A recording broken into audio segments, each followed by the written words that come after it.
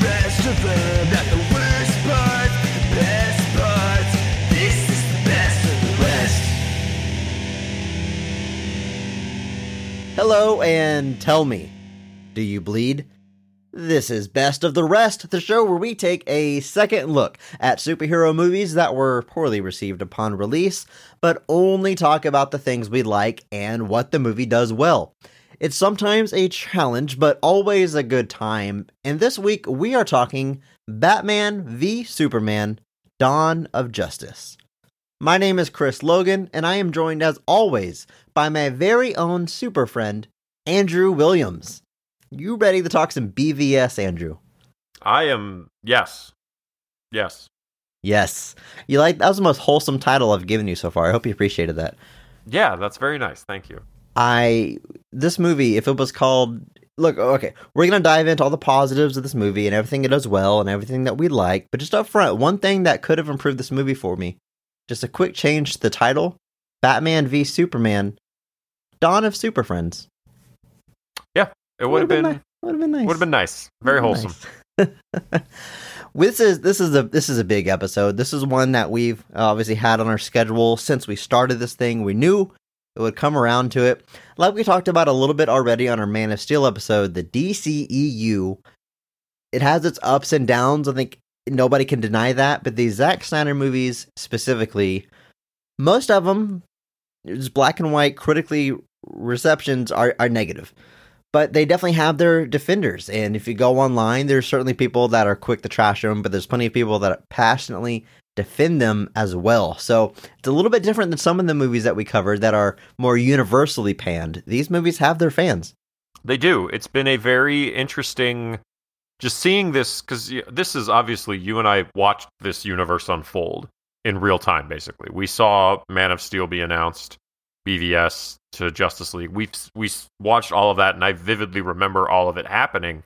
And this movie it definitely split audiences and created a bit of a turning point for Warner Brothers when they were trying to figure out where to go from here. I think they were expecting this movie to be a certain thing that it didn't end up being, but ultimately that results in some really interesting developments that you really haven't seen in film at large with stuff like the Snyder Cut. But that's obviously a larger conversation for another day. But needless to say, an interesting moment in superhero cinema. Yes.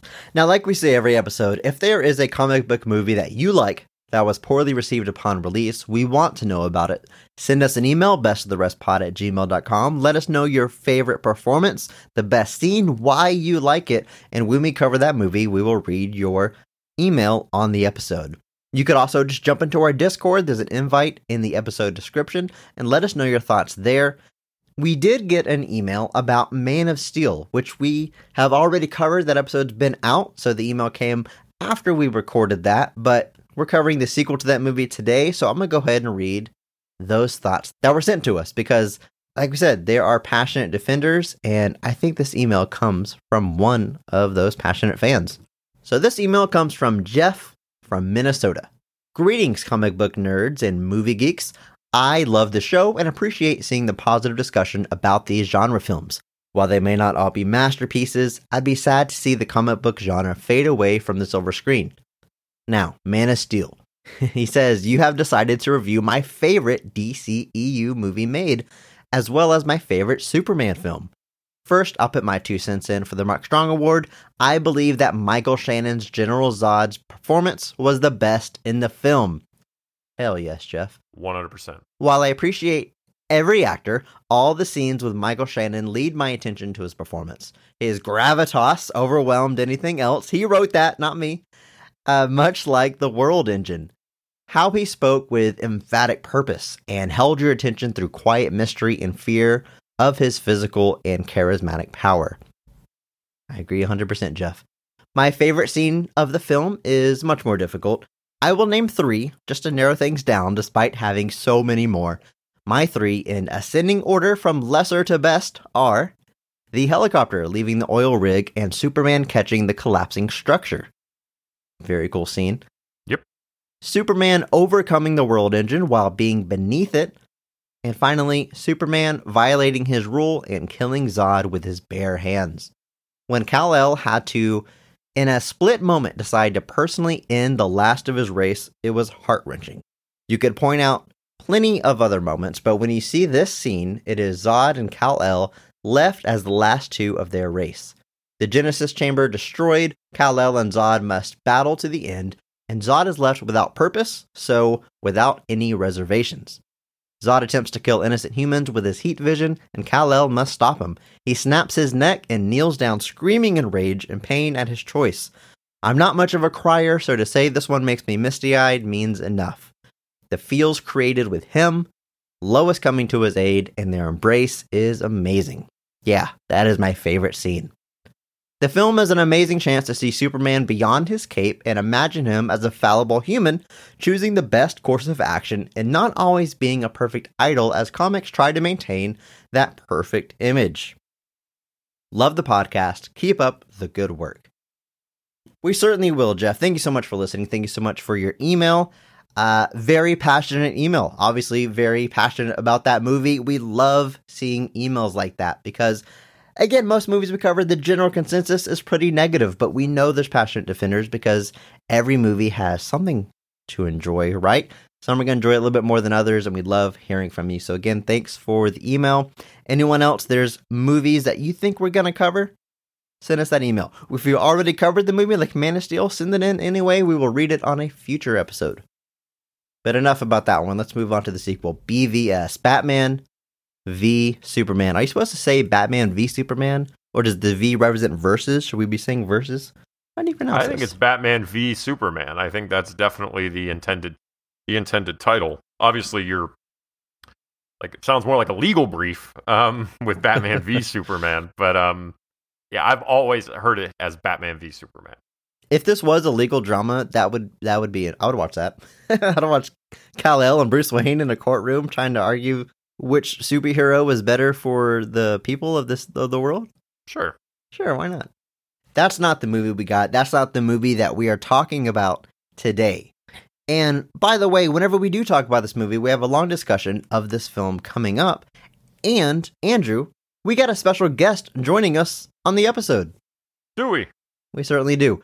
Thompson Conradi will be joining us for the breakdown of this movie, and Thompson, Andrew, they work in the industry. They work in visual effects, and they worked on Batman v Superman. That's pretty awesome. Pretty awesome indeed. So I'm excited to hear some of their inside scoops, learn how some of these shots were done, because we've been baffled by visual effects many times on the show, so it'll be nice to have an expert join us and just, in general, share their thoughts on the movie as well. Agreed. BVS was released March 25th, 2016.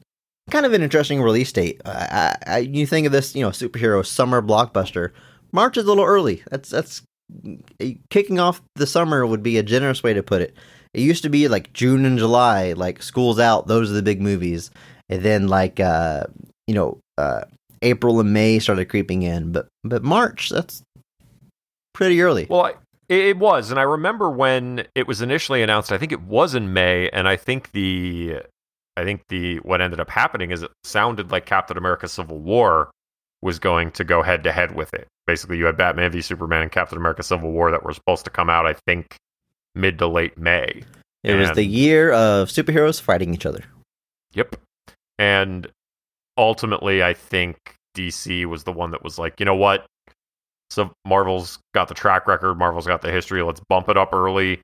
Make sure that there's no conflict. Make sure that and like you said, at that point, they're quote unquote starting off the summer. So the movie had a very large budget. The higher estimations have it at $300 million. At the box office, it makes $873 million. Critically, however, just a 29% on Rotten Tomatoes. Andrew, are you surprised by that score? Just the fact that as high budget, high profile this movie is, it's kind of nuts. The only Batman movie lower than that, Batman and Robin. It definitely shocked me because I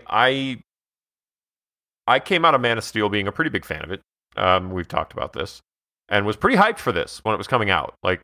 Against what a lot of people were telling me. But when those reviews started coming in, I was shocked because I was like, I may not have expected, like an 80s, 90s, but the fact that it was so low was genuinely shocking. And I think that definitely affects the box office. $873 million is by no means nothing, but that's less than a lot of other superhero movies that don't feature the two most popular superheroes on the planet. Right. So that reception is definitely one of the things people point to when it comes to the movie basically collapsing after that opening weekend. Yeah, it's definitely an interesting... The analytics are very interesting to look at for just really how much this movie just seemed to it blew up out of the gate, made a ton of money, and then just collapsed. Yeah, I saw it that opening night. I don't think I really had an idea of what the critical reception was when I saw it. Despite not being Zack Snyder's biggest fan and not being super hot on Man of Steel at the time, it's Batman. Batman's my guy. I allowed myself to get a little hyped about this. I mean, I remember that first image they released of the Batsuit and the Frank Miller symbol and the Batmobile that actually kind of looks like a Batmobile. I was like, I can get on board with this. This is pretty cool. And then that teaser, that Comic-Con teaser, with that line at the beginning of this episode, tell me, do you bleed? And you've got the kind of the face off, and that's kind of all they showed you. Like, I was like, that's pretty cool. I mean, even though the idea of Batman and Superman fighting isn't inherently interesting to me, it happens occasionally in the comics. Usually one of them is like under mind control or whatever. I don't really see it as like a classic thing, but regardless, I mean, like the two most popular superheroes in the world facing off at each other, or at the very least being in the same movie, is inherently a big deal. I remember seeing what's that Will Smith movie called? I Am Legend in theaters, and famously in New York City, that's the not too distant future. It's been overrun by foliage and stuff, and kind of going back to nature in the post-apocalyptic world. There is a billboard with a Batman and Superman logo on it, kind of hinting at not this movie specifically, but the fact that Warner Brothers was working their way towards a Batman Superman team up movie, and it was finally here. Well, yeah, and this is something that we've heard Warner Brothers talk about wanting for a very long time. There is it's their Dark Phoenix. Yeah, it's except they never got to make it once. This isn't the second shot either. They, like, as far back as in the aftermath of Batman and Robin, for almost 20 years, you essentially heard stories about the idea of Batman and Superman. I remember there's a couple of different scripts floating around out there. I read one by the guy who wrote Seven. I remember at one point, hearing Josh Hartnett was going to be Superman. I think Wolfgang Peterson was going to direct. So, like, a lot of stuff happened with a lot of different versions, and then ultimately they went in a different direction. So, but yeah, the idea of a team up with Batman and Superman has been something that Warner Brothers has wanted for a very long time. And they, like I said, they finally got to it. The movie is written by David S. Goyer, who we've talked about him before. No stranger to the show. No stranger to the show, no stranger to the comic book movies in general. That's almost his entire career. Now, there's also a writing credit on this movie by Chris Terrio. Technically, he rewrote Goyer's script. Chris Terrio, most known for his script for Argo, I would say. Maybe, at least critically, his most successful movie. Kind of sporadic with his credits, but mostly pretty high-profile stuff, mostly involving Ben Affleck.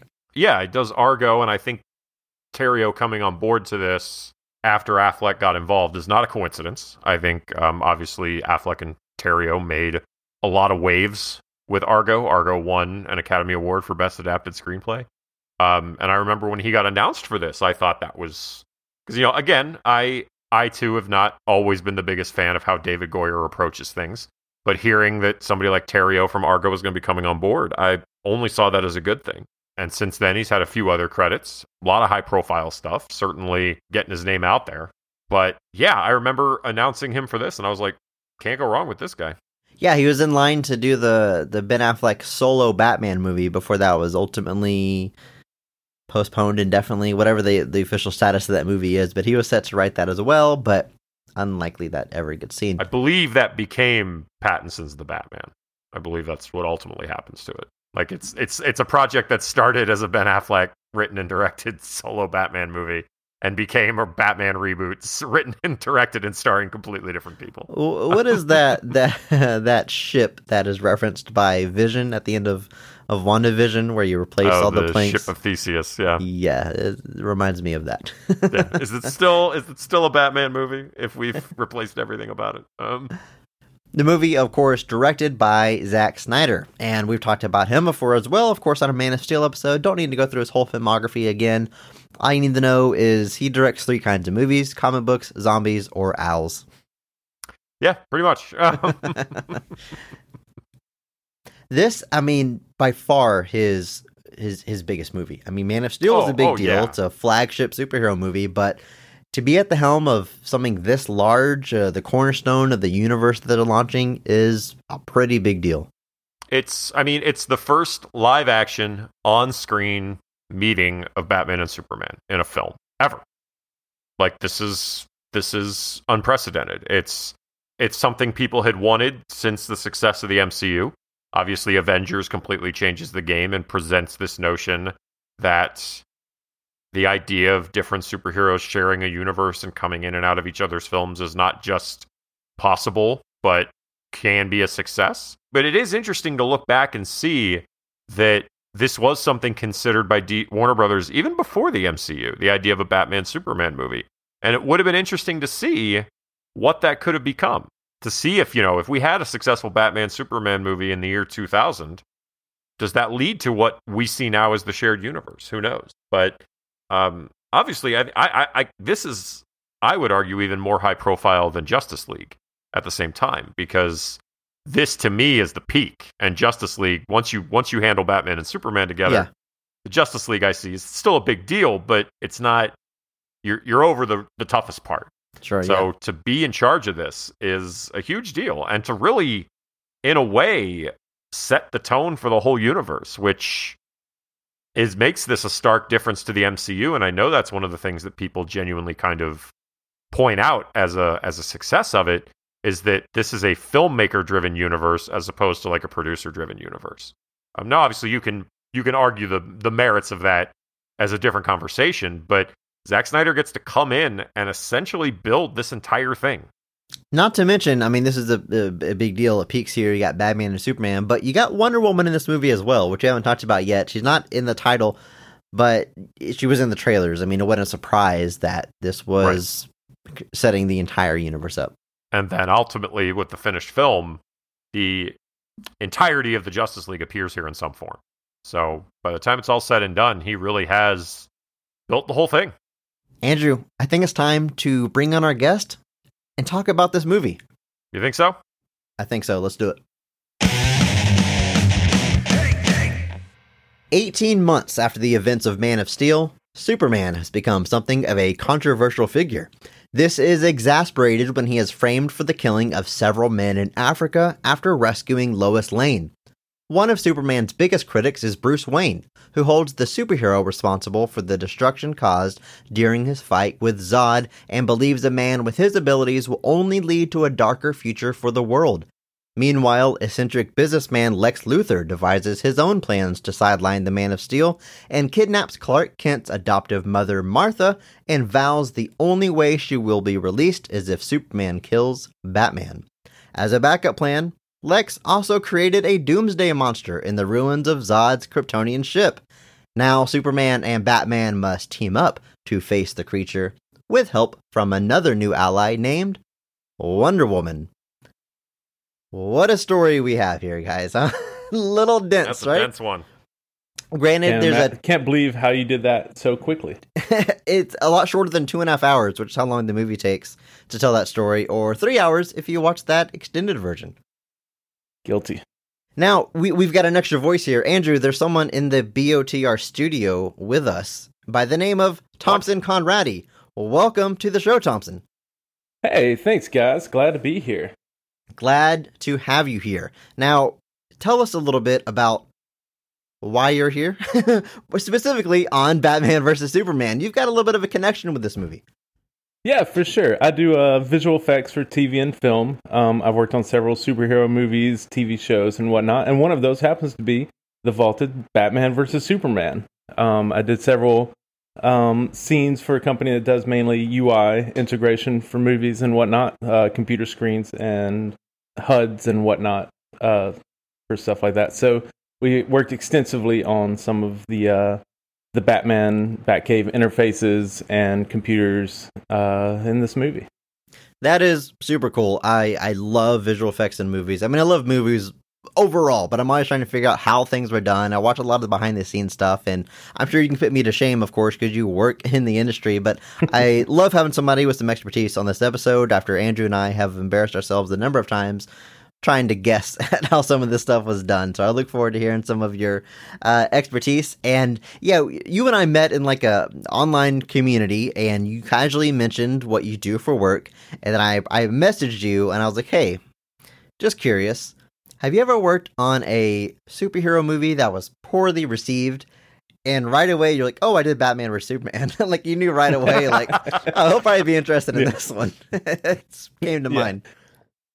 Winter Soldier wouldn't fit that bill, so I skipped over that one. But yeah, Batman vs. Superman would definitely be the worst. And also worked on some of Iron Fist season 2. So you know, if we ever get around the TV shows, we may talk about some Iron Fist. That was bottom of the barrel for sure. I hope you don't have to go there. It would. The whole point of this show is to be a challenge. That would certainly be a challenge.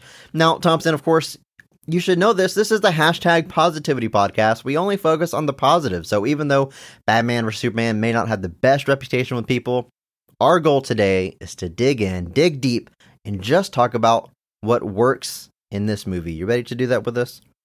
Oh, definitely. I'm a huge Zack Snyder fan back when this came out, so I was looking forward to this. So having to go back and to find all of the things that I did actually enjoy, and remembering like the wonderful feelings I had of Zack Snyder at the beginning of his career was an interesting trip to take down memory lane. So I had a lot of fun with it.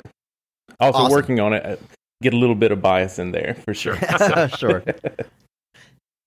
First thing I want to do is talk about the cast of this movie, and what we like to do is start at the high point, at the top, at the best casting and best performance in the movie, and we award that person the Mark Strong Award. We're looking for someone who goes above and beyond the Call of Duty to elevate the quality of the entire movie. Andrew, let's start with you. Who gets your Mark Strong Award for Batman v Superman? This may be a bit of a left field pick, but I'm actually going with Jeremy Irons as Alfred for my Mark Strong Award. Because I love it. That's fantastic. I think he gets probably one of the more interesting dynamics with Bruce Wayne Batman that we've gotten in these films, and that he's a lot more, I guess, sassy. Like, he doesn't have a problem calling out Bruce on his crap and like kind of pushing back against him. And even as it gets a little bit more serious, he pushes back against his whole fixation on killing Superman. So it's a really cool dynamic that does continue through to Justice League, but just every scene they had together, those were some of my favorites in the whole movie. So not a huge part, but Jeremy Irons is Alfred. That's what gets it for me. I hope on set at some time, Zack Snyder told Jeremy Irons, be sassy, be more sassy. I hope that's the direction that he gave him. The direction, yeah.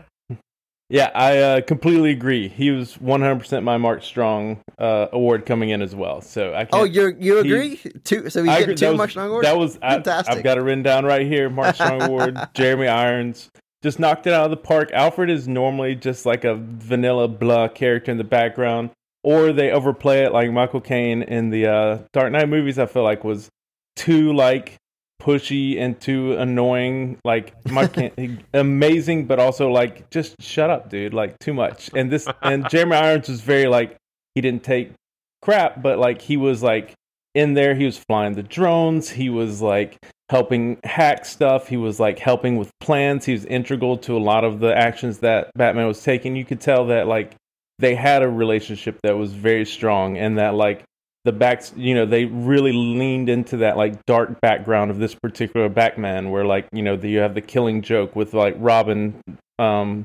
foreshadowed in there that happened, and like they allude to like him beating the Joker and all this stuff that's dark in the comic books, and then like Alfred really like puts that forward of like the guy who's been there through all of that and is like seeing all this change and trying to like bring him back to like be a better person, but also is like in there with him in the shit and understands it, and gets it, and is there to help and really pull for this guy the whole time without being like overly showy about it, And Jeremy Irons sells that attitude and sells the like part, and he's stoic, but he's also like fun at the same time, which is a very hard dynamic to pull off. And he just nails it, Yeah, no, I totally agree. There's a lot of different ways you can do Alfred. Like the 90s movies, he's kind of just a butler that happens to know Bruce Wayne is Batman. And then the Dark Knight in Nolan's movies, he's more of like a moral compass for him, and he always has like a prepared speech and tells him the right thing to help him get through it. And in this version, he's much more hands-on with the Batman stuff, like doing the missions and being like command control. He's almost like part Alfred, part Robin, part Oracle, part everything in Batman's support system. And Jeremy Irons is great. I mean, it's probably not the first person that came to mind when I thought about casting a new Alfred, but once you see it, especially with this iteration of Batman, it works very well. Definitely one of the movie's strengths. Yeah, it's an interesting approach for me too, because there's a weariness to Bruce Wayne throughout this movie, obviously just having been Batman for so long, but there's this completely different kind of weariness to Alfred. Like these are both, like we mentioned, they've both been doing this for so long, but they both have very seemingly different attitudes about the fact they've been doing it for so long, and I think that's another great aspect of it there. Yeah, for sure. I can't believe y'all both picked Jeremy Irons. It's so awesome. The Mark Strong Award, very small. Like his screen time when I was watching it this time, I was very surprised how little actual screen time he got for how big of an impact in my mind he made in the movie. Because like he was a very big part of what I saw in the movie in my head, and when I was rewatching, I was like, oh, he's only got like 3 or 4 little scenes scattered throughout, sometimes just on the headphones even. So he really pulled like a huge, gravitas for what little he was given. Hey, we love that word, gravitas. It's kind of like when we watched Daredevil, Andrew, and like Michael Clark Duncan, you think back on it like, oh yeah, Kingpin. He's like the big bad. And then you watch it and his screen time is pretty limited. So, the Mark Strong Award is not always about screen time. It's not always about having the biggest effect on the plot. Sometimes it's just elevating. When you're given a small role, a relatively small role, and you make it that memorable, you elevate that role that you're given, that goes a long way towards the Mark Strong Award. And in the same vein, I'm giving my Mark Strong Award to Lawrence Fishburne as Perry White, because I love this performance. And Perry White is never... he's not even like he's a supporting character, sure, but not even like the B list character in the movie. He's usually like C or D. Like the Reeve Superman movies, he doesn't make an impact really in any of them, kind of in 4. He's just a character that's there. But whenever Lawrence Fishburne is playing him, like you notice, like when he's on screen, he's the star of the movie, even no matter how small the scenes are. He is always quipping, always funny. I love his flippant attitude. Quick down thing about the performance, and it's not Lawrence Fishburne's fault, but he has this line where he says, "Crime wave in Gotham. In other news, water, wet." And it's very funny in the movie, but like after this movie came out, I saw everyone using that joke, water, wet, very sarcastically online, and it annoyed the hell out of me. So I gotta hold him a little bit responsible for that. But otherwise, I mean, the man looks good in a suit. he looks the part. He's funny. It's great. Perry White is never a character I would have thought of casting Lawrence Fishburne or someone so high profile, but when you see it, he elevates that role tremendously.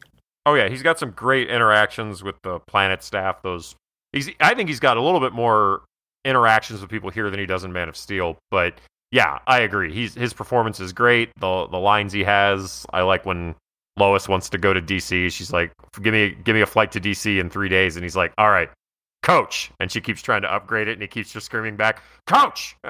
Yeah, no leg room. Yeah, I remember you guys talking about Perry White in the BVS episode, in the Man of Steel episode, and how like it was a surprise cast. I never really thought about it like that. But yeah, he does really good with what little he has, kind of in a Jeremy Irons way, like where it's like, you remember Perry White.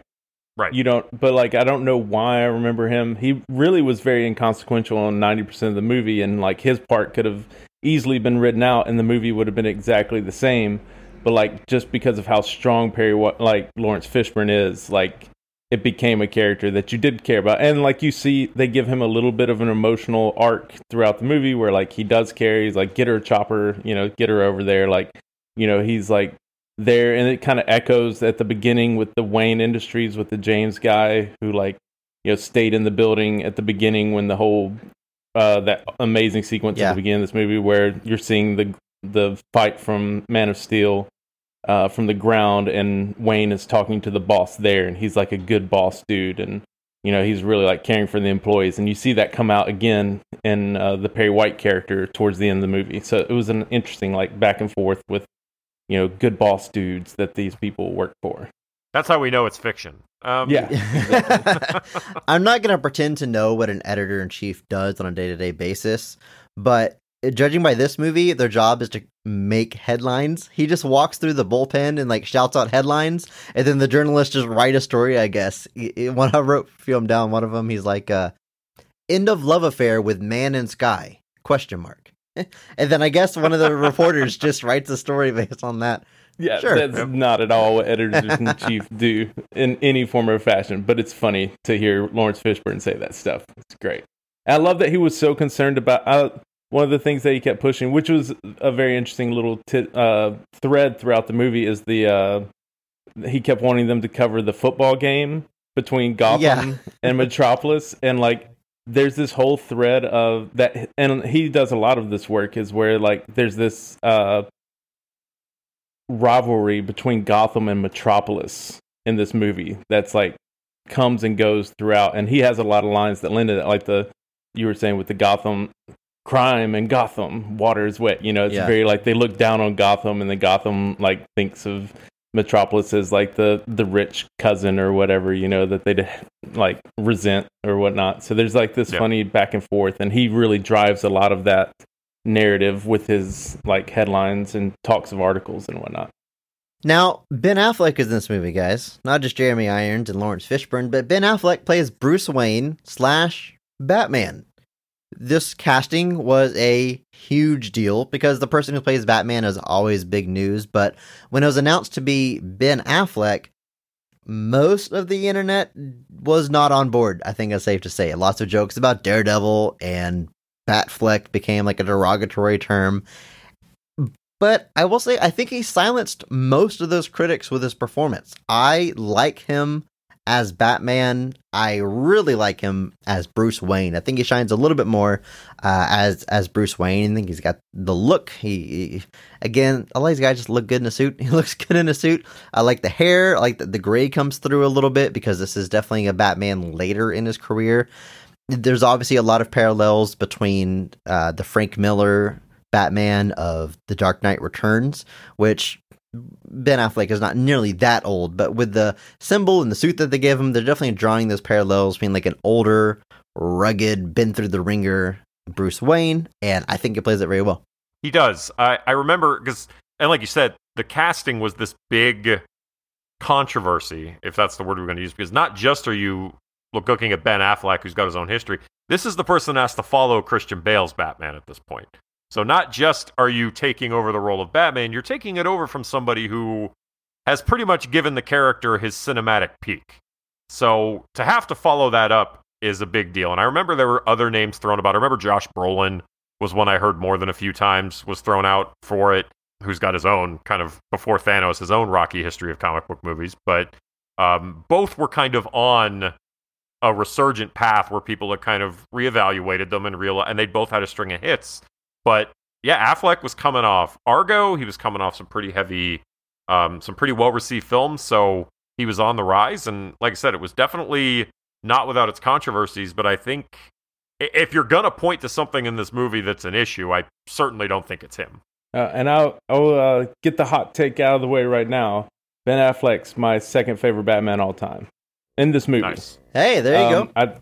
I think the biggest problem superhero movies have, I don't know if you guys have like come to this conclusion watching all of these questionable superhero movies. The issue for me is that too much focus on the superhero aspect and not enough focus on like the conflict of a person having to try to live a normal life while being a superhero.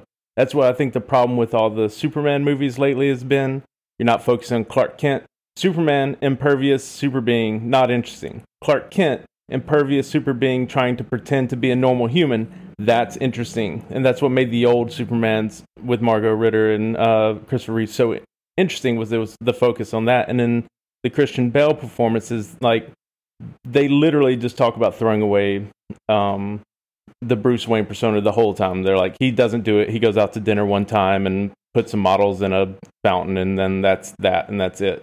But in this movie, like, you really see a lot of Bruce Wayne, and it's really well done, and it adds a lot to the character, I feel like, of him having to interact with people on a face-to-face basis as Bruce Wayne. I feel like he's Bruce Wayne more than he's Batman in this movie, and I think it really lends a lot to the role and gives you, like, that well-rounded Batman experience that we've missed during the Nolan movies, which were gorgeous cinematic masterpieces in their own right, but I didn't particularly enjoy the Batman character in those movies because I felt like it was too focused on, like, the Batman aspect and not focused on, like, the philanthropy and the dual life of being, like, a well-known, millionaire in this town, and also, like, a well-known crime fighter, and having to, like, keep those lives separate.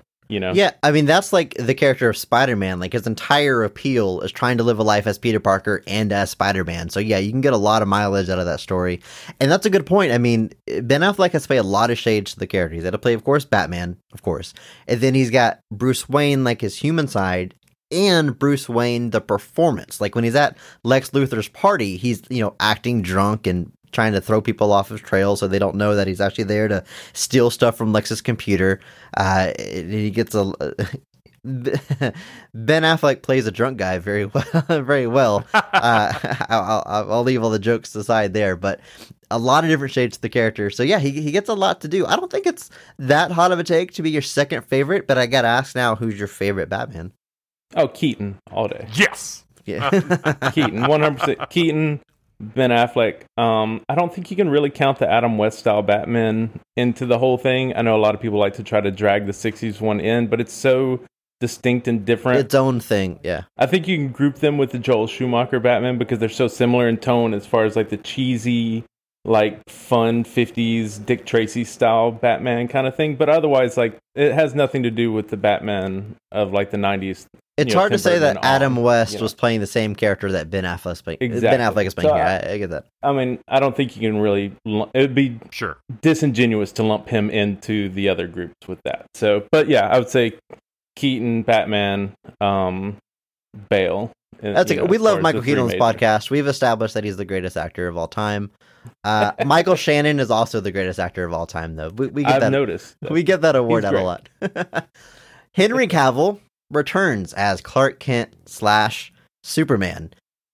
Honestly, not getting as much to do here as he did in Man of Steel, which I guess makes sense. That was his solo movie, but I feel like he kind of gets sidelined a little bit by Ben Affleck in this movie and Batman. But overall, the biggest takeaway I had with Henry Cavill after watching Man of Steel was, like, he has the look.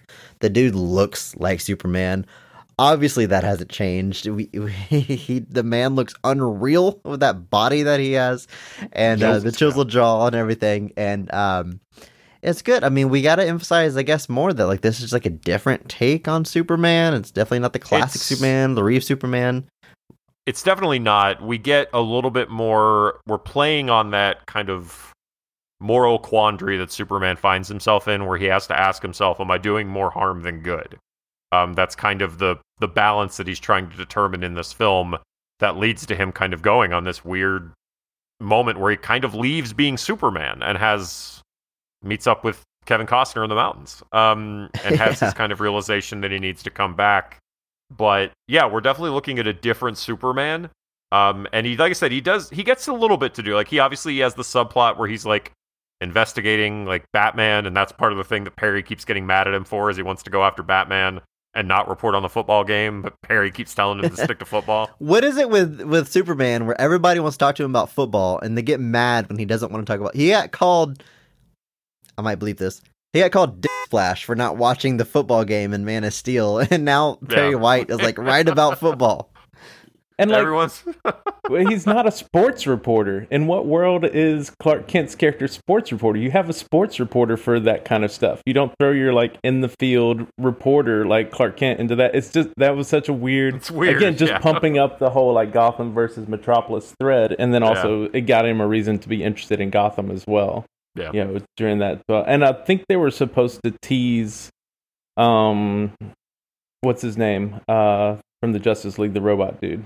Cyborg. Like, I think he was supposed to kind of be teased in that football sequence, but then they pulled it back at the last minute because, like, that's his character was the football player, you know, Right. for them. So I think it was supposed to be teased, and that kind of pulled back, so that plot line kind of fell flat, you know, Yeah. in that Yeah. way. But they left it just in a because weird, there was just so a weird much thing to keep getting mad at him for. Yeah, for sure. And I think it does a great performance here for somebody with so few lines. He does a lot of like as Joey on Friends would say, smell the fart acting, where like Yeah. he's just there when something happens and then has to make a face that like responds that like when Congress blows up and like Yeah. he's just standing there in the fire just looking like just tired of all of this crap and like everything's burning around him. He's just like looking up like you know, like Yeah. he gives that look so well in that, and they do a good job of making him feel scary, you know, because part of this movie is like both sides have like good reason to distrust the other. Batman more than Superman. It felt a little manufactured in that way, of course, but like, you know, they made Superman look very scary. Like when he rescues Lois Lane and she like puts her hands down, he just like plows through that guy before he can pull the trigger, like 5 walls deep into the building. It's like a scary moment. Like the quickness at which like he moves and the way they show it really shows the impact. And like, so there's a lot of those moments in this movie where like you see him as like a threat almost, you know, if you were the bad guy. And he does a really good job of pulling off like, he's Superman. He's like this good guy, but like he makes you feel scared because of how powerful he is, you know, which is Right. the point. So There- he does there's a a- really good job of putting that across. There's a lot of times where he just hovers in the air and just like lets people stare at him, like during a montage where he's rescuing people, which I ultimately like the montage, but there's a moment where like there's a big flood and there's people standing on their roofs and they're excited because he's there to save them, and it's a really long shot of him just floating in the air. And you're kind of like, all right, go get him. Like the Do wife. something. Oh. Yeah. But it's funny you mentioned that that Capitol explosion, because I had the same thing. Like I get what he's going for with that reaction, but it does kind of look like he's just sick of it. Like I wrote down Capitol explosion. Superman's like, God damn. Like That's like the only This thing. shit Like, again. like his performance is just like Mondays. But I feel like they made it a point not to give him a lot of lines. Like when he rescues Lois Lane, he doesn't say a word. He shows up, he gets after the wall, he doesn't say anything, which is kind of strange for Superman. Again, different take. Amy Adams returns as Lois Lane, and again, we've talked about most people on Man of Steel, but I love Amy Adams. She's one of the best out there. A little bit less to do here than in Man of Steel. The script, it makes a few attempts to keep her involved in the story throughout. She's even there, like in the final fight of the movie. She's got a side plot trying to figure out who set up Superman in that rescue scene at the beginning of the movie in Africa. So she gets a little bit of investigative reporting to do, but what can you say? It's Amy Adams. Yeah, Amy Adams. Yeah, She got one of the best actors in the business. I agree. She's amazing. And her plot does like let you. It's hard to follow this plot in the movie, and her character is really good at kind of got like breadcrumbing you through like, oh, this is what's happening, without having to just like spell it out. You know? Right. So, and she does a good job of that. And the bathtub scene with her and Clark Kent that's a really like sweet moment in an otherwise emotionless, you know, void in the middle there. And that they were like really good together, like good chemistry in that little scene, which was nice. I was about to say, what about this? What about this bathtub scene, Thompson? Where are you going with this?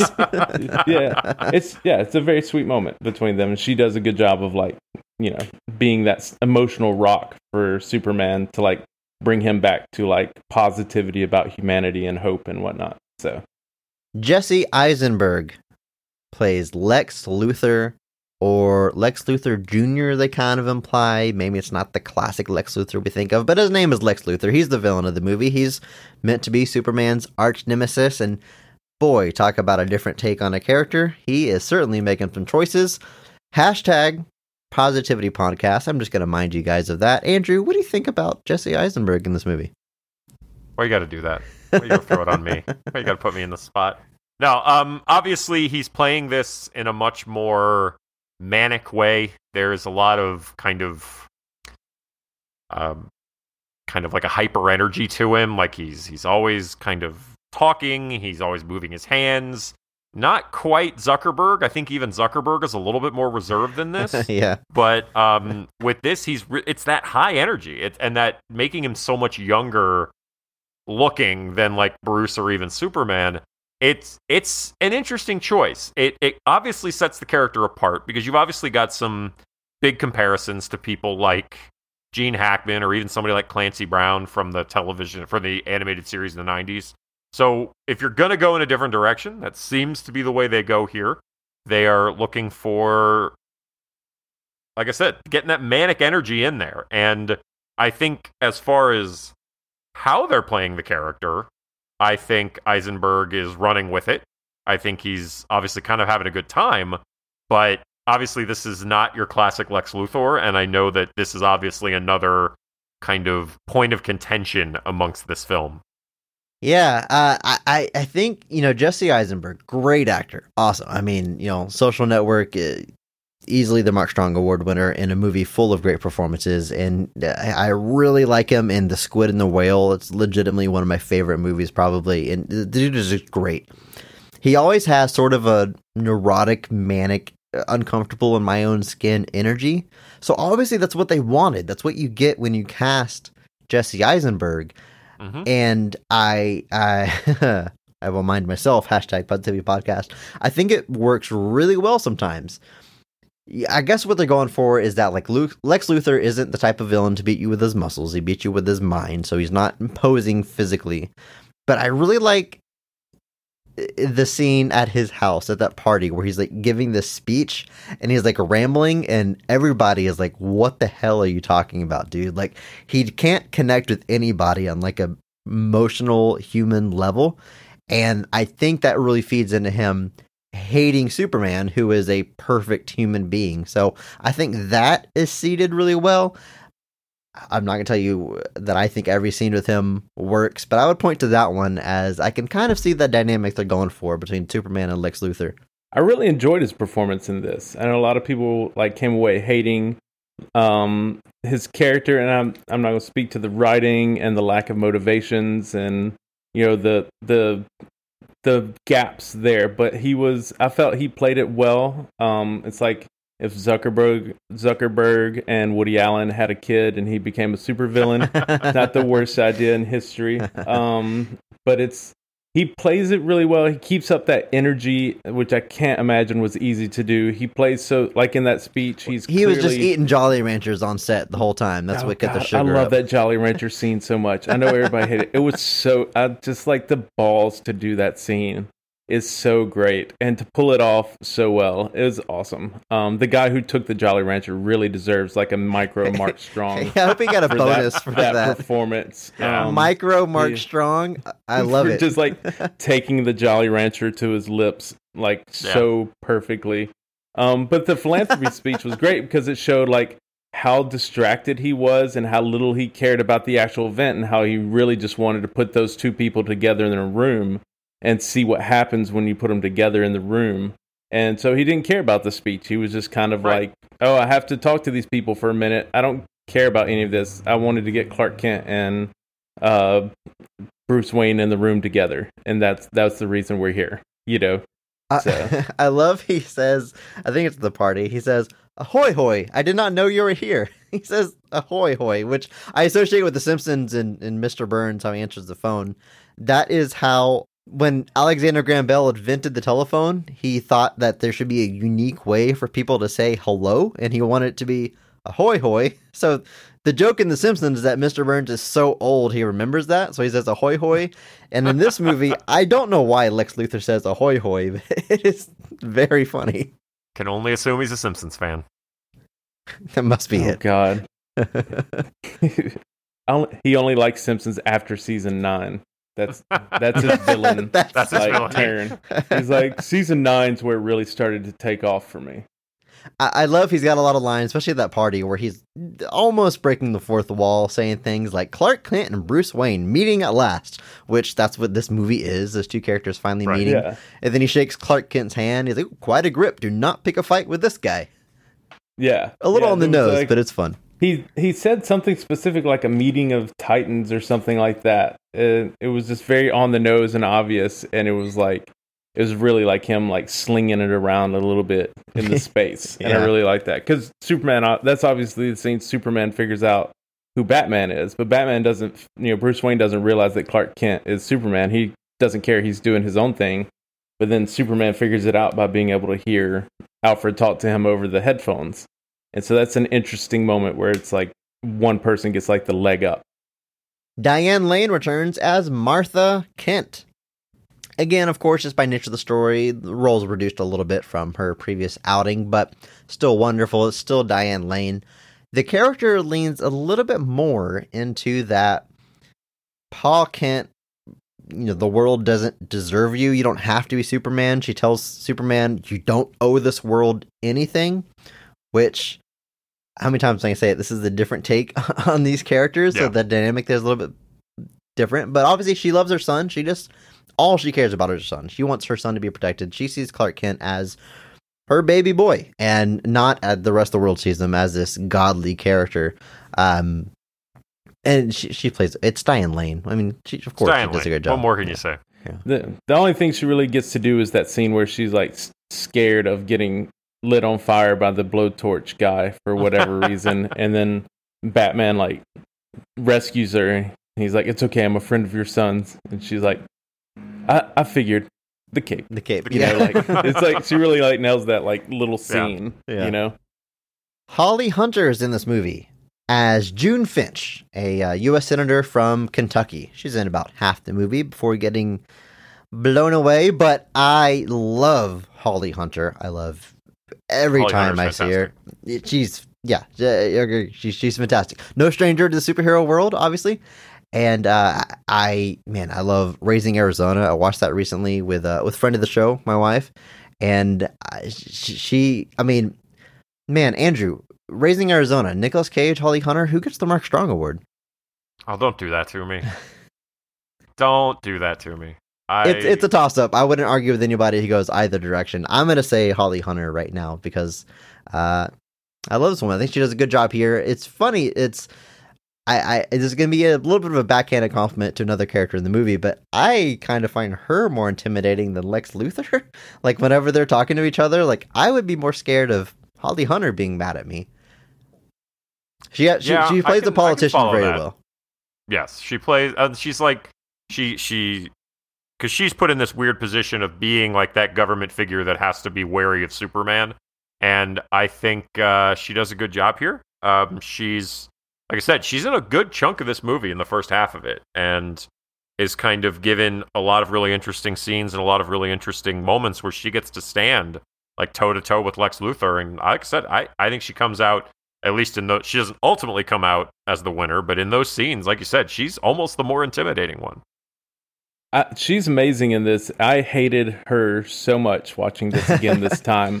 With the political climate nowadays, like her character is so infuriating to watch now as that like self-serving, like cult of personality. I want all the attention. I'm doing whatever I can to get this attention. You really feel like she doesn't care about like any of the stuff. She's like, it's like political theater to her. It's the McCarthy trials, but with Superman, and she sells it so hard. And the whole time I just wanted to like punch her, and I was like, that's a good performance when like you want to when you have like a physical reaction against a character. And she's just so, and it's like it's kind of tough because like Lex Luthor is obviously the villain, but like she feels more like a villain to in the film because obviously you're rooting for Superman. So like her doing this whole thing like seems very antagonistic, obviously. So, and like you said, she's very intimidating, and very like slinging her power around. So yeah, she just nails that role. Now, this movie, it's a huge movie. There's a deep cast. We don't need to go through every single little name, but there's definitely one more we got to mention. Gal Gadot as Diana Prince / Wonder Woman, who I think is only called Diana Prince in this movie, but come on. We know who she is. That's Wonder Woman. It's interesting that she's in this movie at all, and she was in the trailers. They didn't keep it like a secret or anything. And of course, casting these days, the internet, everybody knows who is playing who. So as soon as Gal Gadot's on your screen, you know she's cast as Wonder Woman. You know that character is going to be Wonder Woman. But she's as far as the DCEU superheroes, this might be my favorite casting. I think she's synonymous with the character. She is Wonder Woman to me as far as I'm concerned. This movie, it's a lot more Diana Prince versus Wonder Woman. You being the sexy woman at the party that gets everybody's attention, but she's up to something a little extra, we find out. It's a great debut for the character. Yeah, I think she looks good in the debut here. Obviously, I think her solo film is where she really kind of fruitions into the character, but this was even by detractors' stance, she was fantastic. She was one of the best parts of the movie, regardless of how you felt about the movie at large. And yeah, I think it's a great casting, and I think it's a good kind of test for what we're going to get from her later. Yeah, she came on the screen immediately, like you were completely captivated by her. I mean, she's obviously a gorgeous woman, but her presence was really like you just felt it as soon as you saw her the first time. You're like, let's follow her. Get a camera on this woman. Let's see what she's doing. She's incredible. But I was very, again, like the Jeremy Irons thing, she's in so little of this movie, but you remember so much of her performance that she's only in really 4 scenes. You see her at the library. You see her later when she gives the hard drive back to Bruce. You see her on her laptop, and then you see her at the final fight, and that's it. And most of those scenes are less than like 5 or 10 seconds of her, but she stands out so much. And obviously, she has the best. And this movie has an incredible orchestral score. It really it's very powerful. And I was watching the Ultimate Edition, which they actually cut out a lot. Like they cut out the whole Ben Affleck being drunk at the party. In the Ultimate Edition, he doesn't do any of that. It's very like they cut that scene way down, and it flows really well.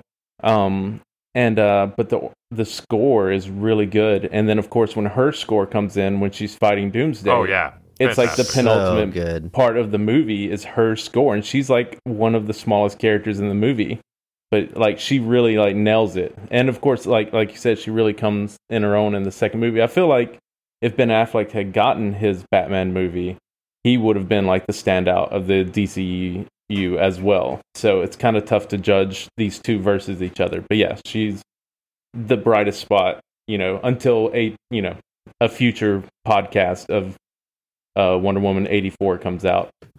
We'll get there one day. We'll get there. But for now. But yeah, that theme, I edit myself.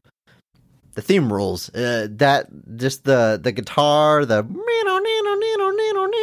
I can hear it in my head. Yeah, it probably sounded better than my voice just now, but every time it's played, like it gets me like fired up. It again, it's arguable that she's the best casting in the DCEU, but I think that theme for her, it's better than any of the characters in the DCEU. It's just so good. It's one of my favorite superhero themes. In fact, to jump ahead a little bit, we got some messages about this movie on Twitter.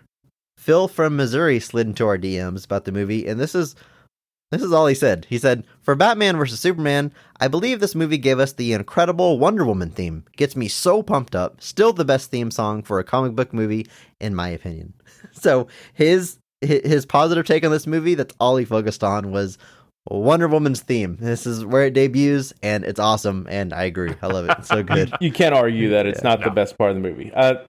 You can watch this whole movie, and that's a solid takeaway, is that the best part is the Wonder Woman theme. It's awesome. So, well, let's jump into the movie. Let's talk about some other best parts of the movie, the best scenes of the movie, and of course, we're going to start at the high point with our favorite scene of the movie. What I want to know is, when is this movie firing on all cylinders? Andrew, I'm going to start with you. What's your favorite scene of the movie? I actually really like the street level scene we get towards the beginning with Ben Affleck. Basically, his debut as Bruce Wayne as he deals with the street level ramifications of Superman's fight with Zod. I think approaching Batman from that perspective, showing him on the ground there, is an excellent way to seed his distrust of Superman, because it's not, when you're, Superman and you're above it all, it's easy to be detached. But for Bruce Wayne, we see that this is a very personal thing. This is not just him hypothetically kind of thinking about what somebody like Superman can do. It's witnessing it firsthand and seeing the tragedy firsthand. He sees, his employee Jack, like he's talking to him on the phone, I think his name was Jack, but he sees him perish in this. The people that he tries to help, the people he tries to save, all of that, I think, is just a really good way that if you're going to do this, it's a good way to establish that Batman is doesn't just hate Superman for no reason. There's an actual warranted justification for him to be like, this is bad, and this could be very troubling. So I like that aspect of it. I like anytime we see our superhero being a hero, even when they're not like in costume. Like he's just Bruce Wayne, but he's running into this destruction. He's trying to do what he can. He's in the thick of it. Yeah. Yeah, totally agree. That scene is incredible. It doesn't start the movie off, but it's a great way to like introduce the adult Ben Affleck for sure. Right. For sure, yeah, the adult Ben Affleck. Adult Ben Affleck. I think on Twitter or Reddit somewhere, someone did like a side-by-side of the scene in the beginning of this movie where Bruce Wayne is looking up at the building and he sees like their heat vision blast through a building, and the scene from Man of Steel where you're on the inside of that building and Zod and Superman are fighting, and it lines up like the pattern that it shoots in. Yeah. Pretty cool little detail. And this movie doesn't point it out. This movie doesn't show the Man of Steel scene, but the fact that they put in that much effort and didn't make it a point to highlight it, like someone on the internet was able to, of course, line it up, figure it out. Very cool attention to detail that I super appreciated. Yep. Well, Thompson, how about you? What's your favorite scene in the movie? The one that you described was incredible. It's definitely up there for me as well. But since you've already taken it, and you already took my Mark Strong Award winner, I can't agree with you every time. We're very simpatico, but I'm going to have to say that the fight scene between Ben Affleck and Superman, it's just so well done. The stakes are huge in that fight. The way that it builds up and that they make you believe that Batman can overcome with intelligence and detective work and hard work, fight a god basically. And the way they do that, and it has that great, ridiculously cheesy great line of "You're not brave, men are brave," and it's just such a great moment. And then as soon as he says that, he puts up the hand and Superman, he blocks Superman's punch for the first time. Superman feels vulnerable and a little bit scared and shaken, and then Batman just starts kicking his butt. And then there's that scene where Batman's just punching him in the face, and all of a sudden the kryptonite gas is wearing off and he's not doing any damage. And he sees it and he's like, oh crap, that didn't last as long as I thought it would. And then gets sent through 4 walls with the punch and has to put the stuff in there. It's a constant back and forth of he starts out with the sonic pulsers at the outside and the guns just to kind of throw him off. The sound waves, that's my favorite part of the fight probably. It's all together really good, but on paper, Batman vs Superman is for some reason this iconic fight, but when you think about it, Superman is all powerful, Batman is famously just a guy with gadgets. How does it even the fight? So the lengths that he goes to get the upper hand is very creative, but specifically those sound waves, because what I love about it is that it's raining and you can see the rain get affected by the sound as well. It's such a cool visual to see the rain suddenly go sideways when he starts blasting Superman with all the sounds to disorient him. I can't imagine how many versions of that they put through to people like me. When something like that's there's a million times the rain would be going this way, not that way when it bounces off the thing. Would the rain would it be bouncing off this or here? And having to create these all new things that's never been happened, but then people have notes on it because they know what it would look like, or whatever. Yeah, it's such a back and forth, and that all of the visual effects in this movie look stellar for the most part. I'm sure there's people in my career that are more picky. I don't really try to pick apart visual effects too much, but if I notice it, it's really bad, kind of thing. But that scene had so many great like moments and effects, and it's really fun. I'm reading Invincible right now, the comic, and he's basically Superman, obviously in the comics, and one of his invulnerabilities is an oral stimulation, like a tone to his eardrums, because they fly through space and they use a lot of it's like a whole balance situation with them being able to fly, and so it's very sensitive, and so they figure out that that's one way that they can affect Invincible is with spoilers for the comic of Invincible that came out 7 years ago. So it was very interesting to see that used in Superman. After reading that, I was like, oh, it makes, he still has an equilibrium he has to maintain or whatever. But I love when he like takes his hand, he slices a manhole cover in half and slings them at each side, and like every time he does it in the most badass way you could, to get out of those traps. It's great. I remember seeing this movie in theaters, which until this week is the only time I've watched this movie all the way through. And I hashtag Positive Podcast. I just didn't love the movie when I saw it in theaters, but I walked out and I told my friend, I was like, you know what? Batman won the fight. That's pretty cool. It was like going into the movie, that's obviously what you think about who's going to win. And, everyone knows they're eventually going to team up. They're heroes, but Batman wins that fight. And that's, I'm a Batman guy. I've got a prominent tattoo of my son is named Bruce. He's my guy. I'm gonna be rooting for him, and my boy didn't let me down. It's really well done. Now, my favorite scene, I can't believe I'm the only one shouting this out, because I just mentioned I've only seen this movie once, but this scene I've seen numerous times because I've watched it on YouTube over and over. It's the warehouse fight with Batman. Right. That is far and away my favorite scene of this movie. It's a great action sequence. In a vacuum, which is how I watch it on YouTube, it's one of the best Batman fights ever put to film. It's very reminiscent of the Arkham series, like video games, which is not an insult, because those games are great. And what those games are very good at in this scene is showing like the logistics of one man taking out a room full of guys, especially a room full of guys with guns. Because obviously it's not, quote, realistic, but if someone was going to do it, how would they do it? This is how, with lots of gadgets. And I like that he gets beat up quite a bit. He gets shot at point blank. He gets a knife stabbed into his shoulder. And I will say, this Batman is a dark, gritty Batman, which maybe isn't my favorite take on Batman, but it's a take and it's fine.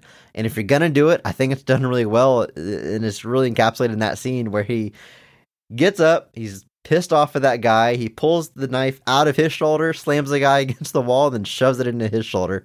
I love that back and forth there. But it's awesome. The scene's rad. And he makes a move after he does that looks like he's like, I don't know if you guys noticed it, I noticed it this time. He stabs the guy in the arm into the wall, and then he goes to like punch him again, and it cuts before he nails it, and it looks like he's punching him right in the groin. I don't know. Like, talk about insult to injury. It's like he just gets this real pissed off look, and then like does like a really low blow, but it feels like really low. You're like, Jesus, Batfleck, come on now. He's been through enough. It's when he pulls through that wall and gets that guy with the blowtorch through the wall at the end, or gets the guy with the big LMG. Yeah, it's so good. Yeah, that scene is very visceral. It's awesome. Yeah, and I love that end where he's like, "I'll do it. I'll kill her," and he's like, I believe you. And so, okay, does Batman go too far? Does he kill people? Yeah, maybe. But you know what? From an action scene standpoint, I think it's super rad. I love it. I've watched it a ton. Still my favorite scene in the movie.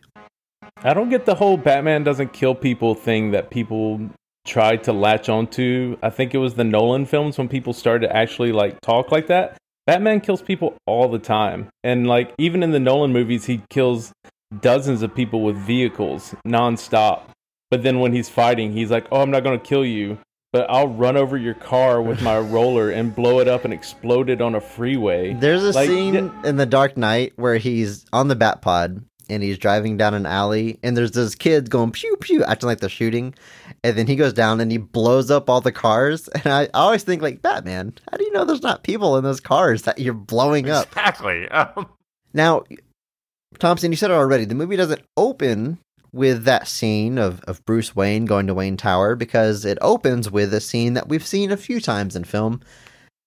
Bruce Wayne's parents getting murdered in the alley. And I know this is another point of contention that I hear brought up a lot about this movie. It's like, we get it, we know the story, we don't need to see it again. I get those criticisms, but I'll be honest, I didn't mind seeing it here because, at the very least, it's an opening montage. It's playing during the opening credits. It's not like a major scene in the movie. It's done, again, in montage. It's not like the entire scene played out. It's taken care of very quickly.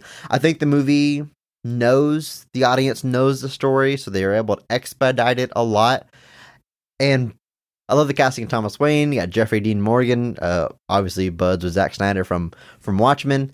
And the pearls getting caught on the hammer of the gun. Okay, that's a little silly. But other than that, I really like that scene. Yeah. Yeah, totally. It's like one of my positives that I wrote down for the film was you're introducing a brand new Batman for the first time. Ben Affleck it's his first appearance on screen, and they get through his entire backstory. I've written it down, 4 minutes and 53 seconds, and that's all you need. Like, hey, look, here's Batman. You know him, you love him. He's coming in. Yeah. Like, it's darker. It gets silly when he gets lifted up by the bat tornado. And he's kind of floating. Bat tornado. Yeah. Obviously, it's a little metaphorical. I don't know if that's in all the editions or just the Ultimate Edition. No, it's in the theatrical too. Yeah. That's my favorite sci-fi movie, Bat Tornado. Bat Tornado. Yeah, great. It's not as scary as Sharknado, but a lot more guano. Those are our favorite scenes. We also got an email on this movie from Jeff from Minnesota. Now, we read an email from his early in this episode on Man of Steel, but he also wrote in about BVS. Greetings, my fellow comic and film fanatics. The Batman vs. Superman film, I enjoyed the film, but it seemed like a combination of two movies. The new DCEU Batman origin story, an expansion of Justice League setups, and a Superman sequel. I must say, the Lex Luthor portrayal from Jesse Eisenberg wins my Mark Strong Award.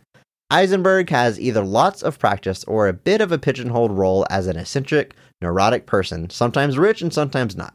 He takes those portrayals into Lex Luthor, from his awkward speech at the gala to the private conversation with the senator foreshadowing the events to come.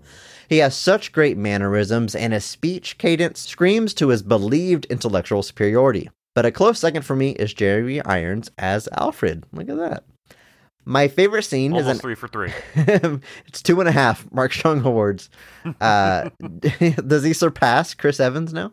Anyway, my favorite scene is an action scene and portends the future of the franchise when Batman, Superman, and Wonder Woman team up to defeat Doomsday. It's such great action, teamwork, and visuals when they use their seasoned battle styles with their abilities to fight not just individually, but with each other for the first time.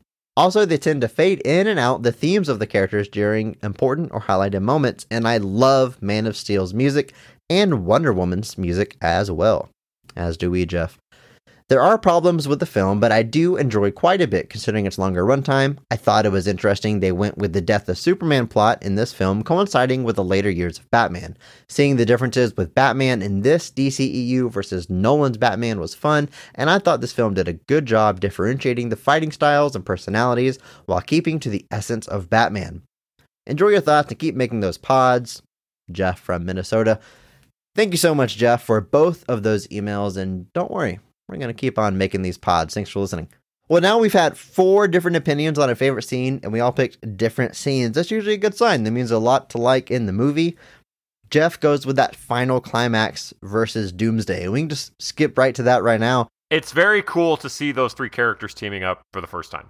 I think you've got Batman, Superman, and Wonder Woman. We're all finally on the same page. We do get that kind of cheesy, is she with you? No, I thought she was with you. Yeah. It's like, Batman, you've seen her before already in this movie. I don't know. You correspond via email. You have each other's email addresses. But just seeing them together and like having those moments where it's like they're all kind of in sync, kind of almost acting as a team, but just seeing them against, this unstoppable figure Doomsday, like it's, when he says something portends, that's obviously we're foreshadowing something here. So obviously we're seeing Justice League kind of form before our eyes. A The- dawn the of dawn- justice, if you will. Damn it, yes. So yeah, I think it's cool seeing all those characters together for the first time. They all look the part. They all look really cool. And yeah, I can definitely see that fight as being a highlight for people that are really excited to see this build to more.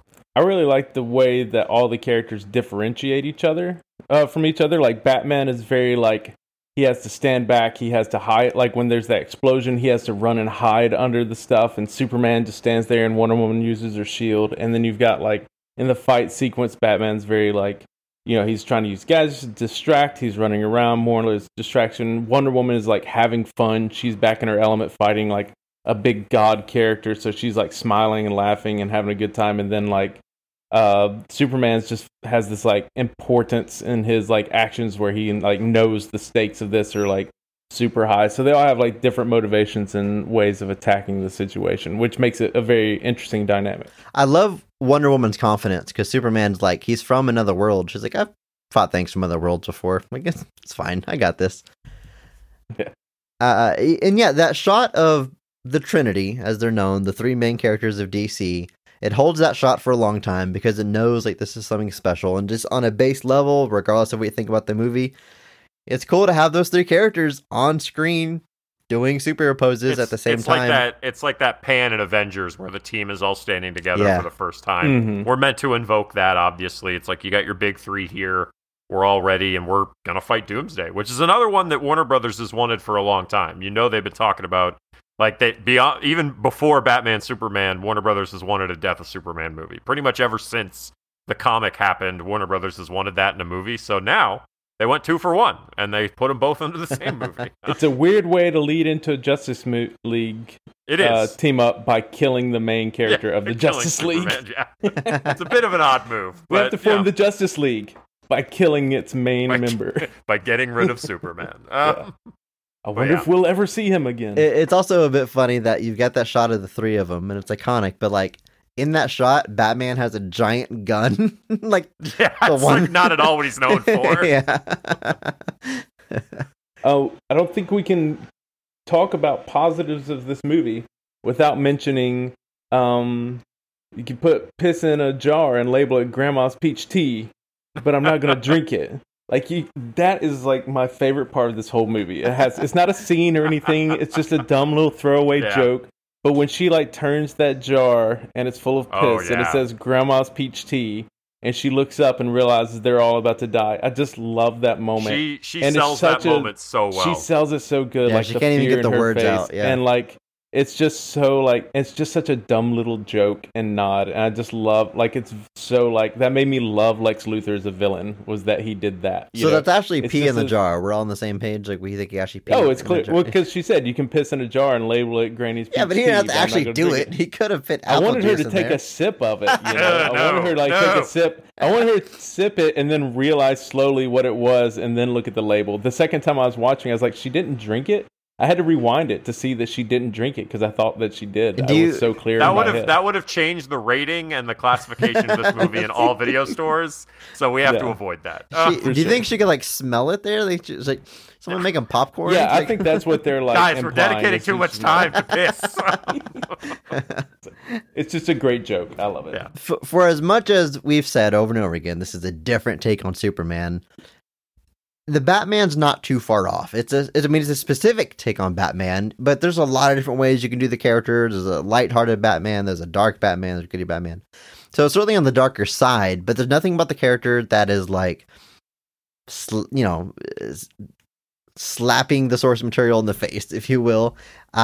It's one thing I do appreciate is, Affleck has the Batman voice, which it's like Batman's always had that voice, but ever since like Christian Bale's turn, it's almost become like its own thing. And what I like about this movie, one thing I'll give this movie up on gets above Christopher Nolan's movies is that in the Nolan movies, in Batman Begins, Christian Bale as Batman is just deepening his voice. Like it's just Christian Bale playing a voice. And then in Dark Knight, they start manipulating his voice like in post. And it's like it's electronically altered or whatever. But they never explicitly say that in the movie.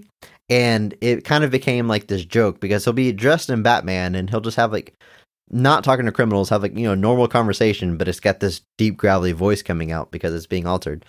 This movie goes as far to show like there's a microphone that's in his suit, and Jeremy Irons is like playing with it at one point, and he puts it on and he does the voice. So it's like showing us very explicitly how this voice is coming out and that it's a microphone, and I appreciated that little touch. No, I agree. I like that. Bat gadgets are awesome. So anytime you can throw in a new Bat gadget, I'm sold for sure. Also, Batmobile in this movie, highly underrated. Loved it. So much fun. It was just in that one scene, but the design was gorgeous and it was like terrifying and visceral. I enjoyed it. It's definitely like kind of a bridge between a classic Batmobile and the Tumbler. Again, I love the Nolan movies, but I never came around on the Tumbler. It's fine. It's functional. I get what he's going for, but I never looked at it and thought that's the Batmobile.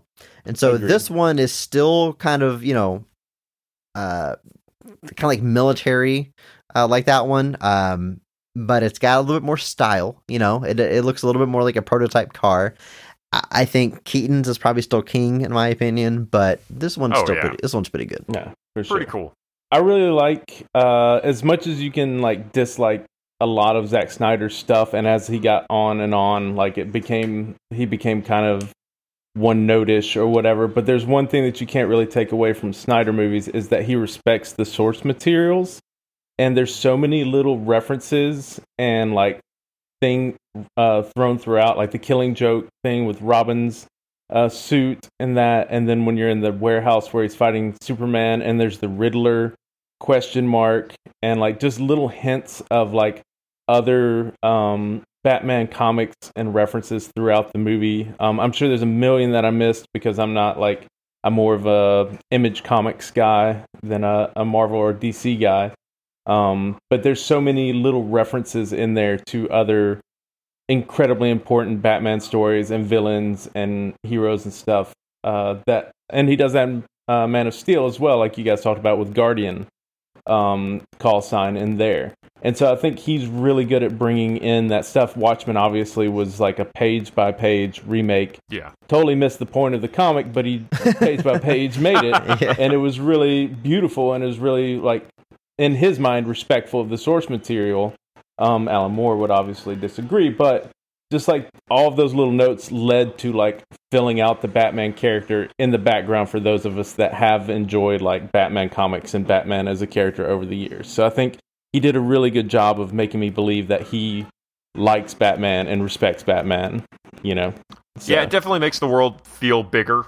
Like obviously it helps this feel like this is a lived-in Batman. Like we're not just watching, because it'd be easy to just drop Ben Affleck and say, "Oh, it's been Batman forever," but have it never really feel that way by putting in these little nods and hints and the Robin suit and things like that. You can see from the context that it's not just saying this is a weary Batman who's been around the block. You can feel it too. You see it. So yeah, that's a nice touch that definitely helps it feel like a bigger universe. I love that Batman is like this urban legend. Like everyone knows he exists, but he's still like a mystery and a big deal. There's that scene where the cops are arriving on the scene where Batman has saved those women who were possibly being held captive for whatever reason. And they walk in on Batman torturing that guy and branding him. And then that rookie cop looks up and he sees Batman like on the wall. And then Batman escapes through the ceiling. And the other cop shows up. He's like, I saw him. I never thought I would see him, but I saw him. And they always call him the Batman. Like he's like like I said, almost like a mythical character. And I like that. I like that, criminals are often scared of him. And he's, the whole point of putting on the Batman persona is to create a larger than life character. And he's obviously done that in this world. Yeah. And the as cheesy and horrible as the pose Batman is giving when the cop shines the flashlight at him. It's kind of weird. I do love that scene. He's just like sitting there like, like your friend who watched The Crow too many times. He's just like perching up in the corner. And he's just like, but I do love that, like the whole mythos behind it. And the other, when he shoots at the other guy, he's like, how about you not shoot the good guys?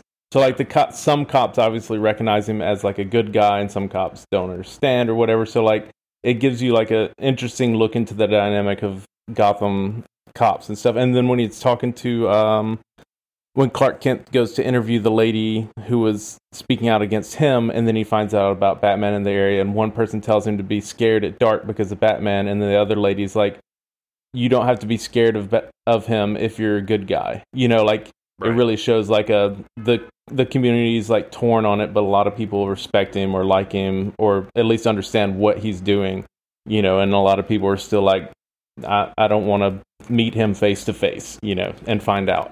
So this movie, and I'm curious how often Zack Snyder has done this, but in Man of Steel, there was a Wilhelm scream, and they do it again in this movie when the Batmobile's on the docks and he crashes into a car and it flips. There's a Wilhelm scream, and it's always funny, but I don't know if that's really the time it's supposed to be laughing at a scream.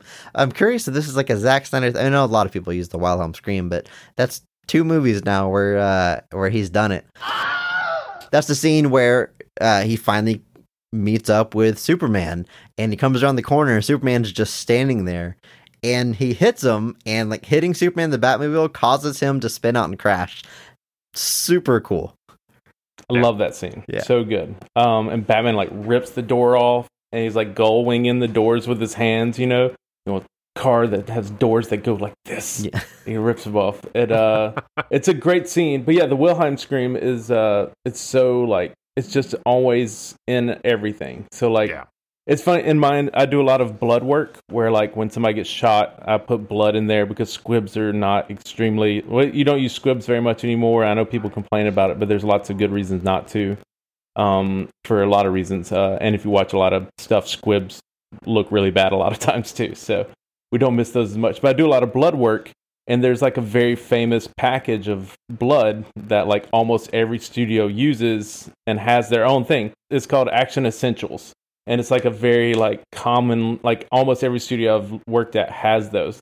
And so like you recognize the Wilhelm scream, but I recognize like blood splatters all the time. I'm like, oh, that's Action Essentials, you know, blood spurt 802, you know, like it's really funny, like coming from the other side of it, seeing like so much like that you recognize in that way. It's pretty funny. Awesome. Now, you worked this movie, like you mentioned. What are some of the scenes that you specifically worked on, and do you have any juicy behind the scene tidbits or anything that maybe the general audience doesn't know? Everybody's favorite scenes in the movies, you know. We did the laptop scene where Diana Prince is looking. I specifically did the laptop scene where Diana Prince is looking at the metahumans. Okay, on so her, these are the files in bed drinking wine. The files they stole from Lex Luthor.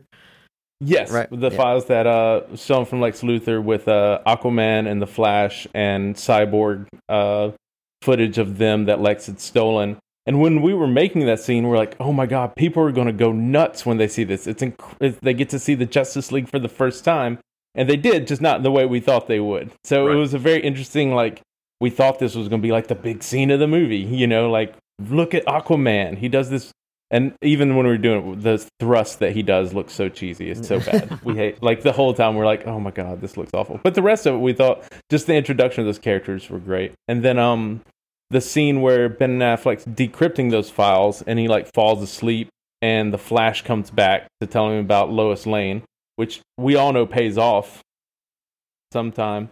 Yeah. But like when he wakes up, like there's papers flying behind his head, and we put those in last second. They were like, oh, can we like have some papers flying off so people don't know if it was real or fake or a dream or whatnot, give more of that ambiguity. And of course we all know everybody loved that scene as well. So you know, I thought the visual effects work in the scenes were fantastic. So they were great monitor comps. Amazing. The corners hit every corner right on time. The people that did the UI did really amazing work on that. I do the compositing, which is putting the screens into the shots.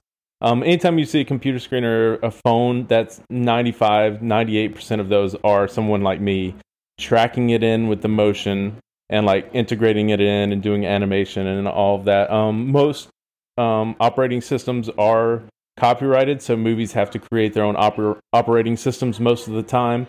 So companies like the one I was working at was known for doing that. We worked on like Winter Soldier, worked on Dread, stuff like that around that time. So like, they do a lot of these things, but they're just mainly known for that. And they do title sequences as well. So they did a lot of famous title sequences. But Rad. I did those 2 scenes, and I did all of the scenes where there were people interviewing on news channels, and you need like lower thirds and green screening out like Neil deGrasse Tyson and Nancy Grace. And those people during those segments putting Superman on the TV screen. Anytime there's Superman footage on the TV screen, usually that was one of us putting it on the TV screen as well. So like when Diane Lane's watching Congress and all of that stuff. Sure. So when you're working on a movie this big, I mean, there's obviously tons of special effect shots, and you guys get a handful of them to work on. Do you only get to learn about the scenes you're working on? Do you have context for the scenes you're working on? Or is it like, this is the shot, this is what we need, don't ask any questions? We don't even get the audio. Really? Get, like, literally just the frames of the movie that are for the exact scenes we're working on. Sometimes when we're working on these scenes, we only get the exact frames that we're working on. And sometimes we get like 8 to 12 frames on each side, which is called handles. So that's 1/3 to a half second on each side of the shot that we get. That shows that for our end just shows extensions of the cut, but when we look at the reference, we'll sometimes show like half a second of the previous shot and half a second of the next shot. And if there's something that we need for context, we can request that usually. But I don't get audio. I don't get any surrounding footage. For smaller movies that where like what I'm working now, we do like medium budget films. We do some small work on movies, but for the most part we do TV and medium-sized films. We work on like Discovery. Star Trek Discovery is one of our big ones that are place that we worked on like season 1 and 2 of. But we get like the scripts a lot of times when we're bidding out the shots, so like the scripts the producers will see scripts and whatnot to do that. But with the larger movies, what they do is everything is farmed out to so many different studios that most of the ones I've worked at are very smaller studios, so they're getting like just a tiny percentage of the stuff. So like we wouldn't see the bids on that stuff, so we wouldn't have the scripts. But like larger companies like NPC Montreal or like DD, Vancouver, whatever, they would have like all of that stuff because they're working pre-visually with the company to establish those shots and to like figure out like how they need to shoot them, how they need to set them up so that we can knock them down later after the shooting's done. So they get much more context at that higher end level. The closer you are to the shooting, the more of the principal you are, the more information you get. But as an artist, you typically don't see anything but like your frames, and that's all I get. I don't get any sort of context. So you're working on the shot, you're like, wow, this is footage of the actual Justice League. And then you don't see the completed thing until you see the movie in theaters along with everybody else? Right. I had no context for what part of that movie that was going to be Wonder Woman just saw it on a laptop. Like, that's how they worked this in. Well, I mean, I put it on the laptop, but I didn't know it was like three-quarters the way through the movie right before the big fight. Like, I didn't have any context of when I imagine that was going to be around the halfway mark, I didn't think it was going to be so late in the movie. Right. Yeah, it's like Diana Lane, like it's just Diana Prince seeing this shouldn't be like they made it much more of an afterthought, than we expected when we were doing the work, So, yeah, we get no context, which is tough sometimes when you're working on something that you really enjoy. Like I worked on True Detective season 1 before anybody knew it was going to be a big hit. Yeah. I did that last scene in True Detective where he's stabbed in the stomach and the camera's panning up and I had to remove like dolly tracks and stuff like that from where they had set up for the shoot. So, which is 90% of what my job is to like clean up stuff on set. Right. So like I saw the ending of that show before the first episode aired. And then I was like glued to it the whole time. I was like, oh, when does he get stabbed?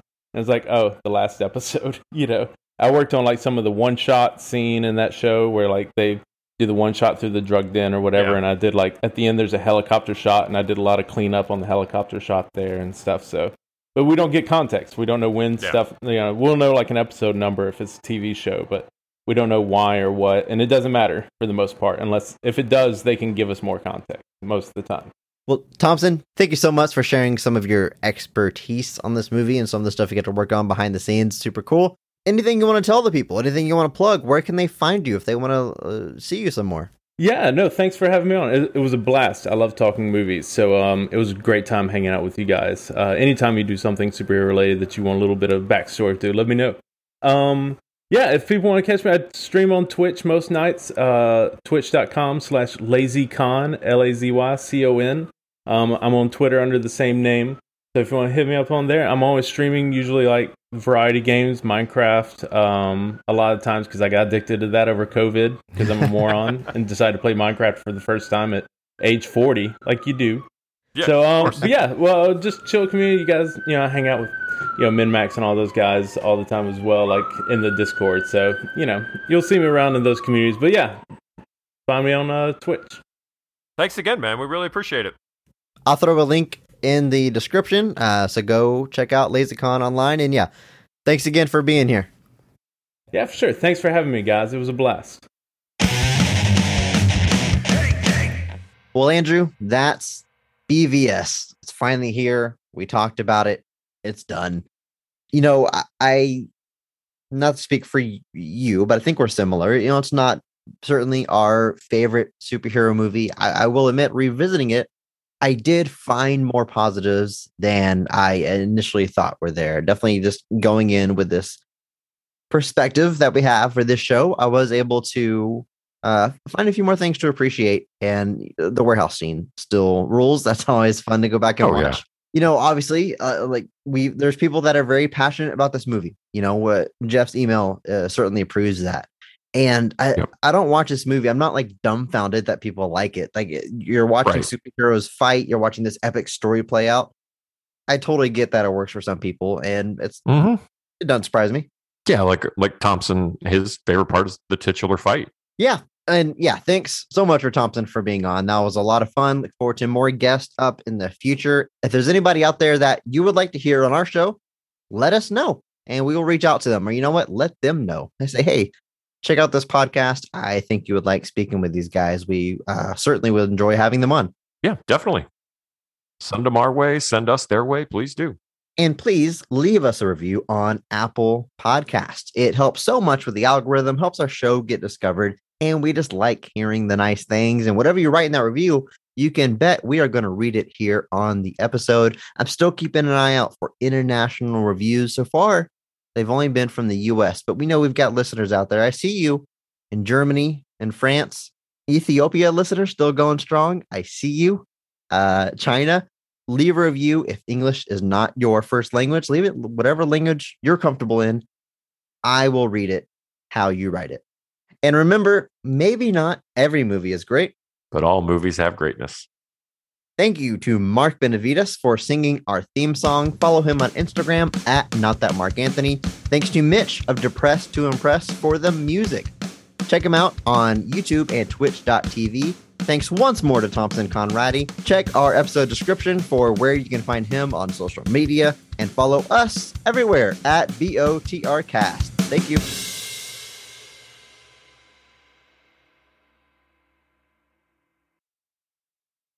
Stabbed in the stomach and the camera's panning up and I'm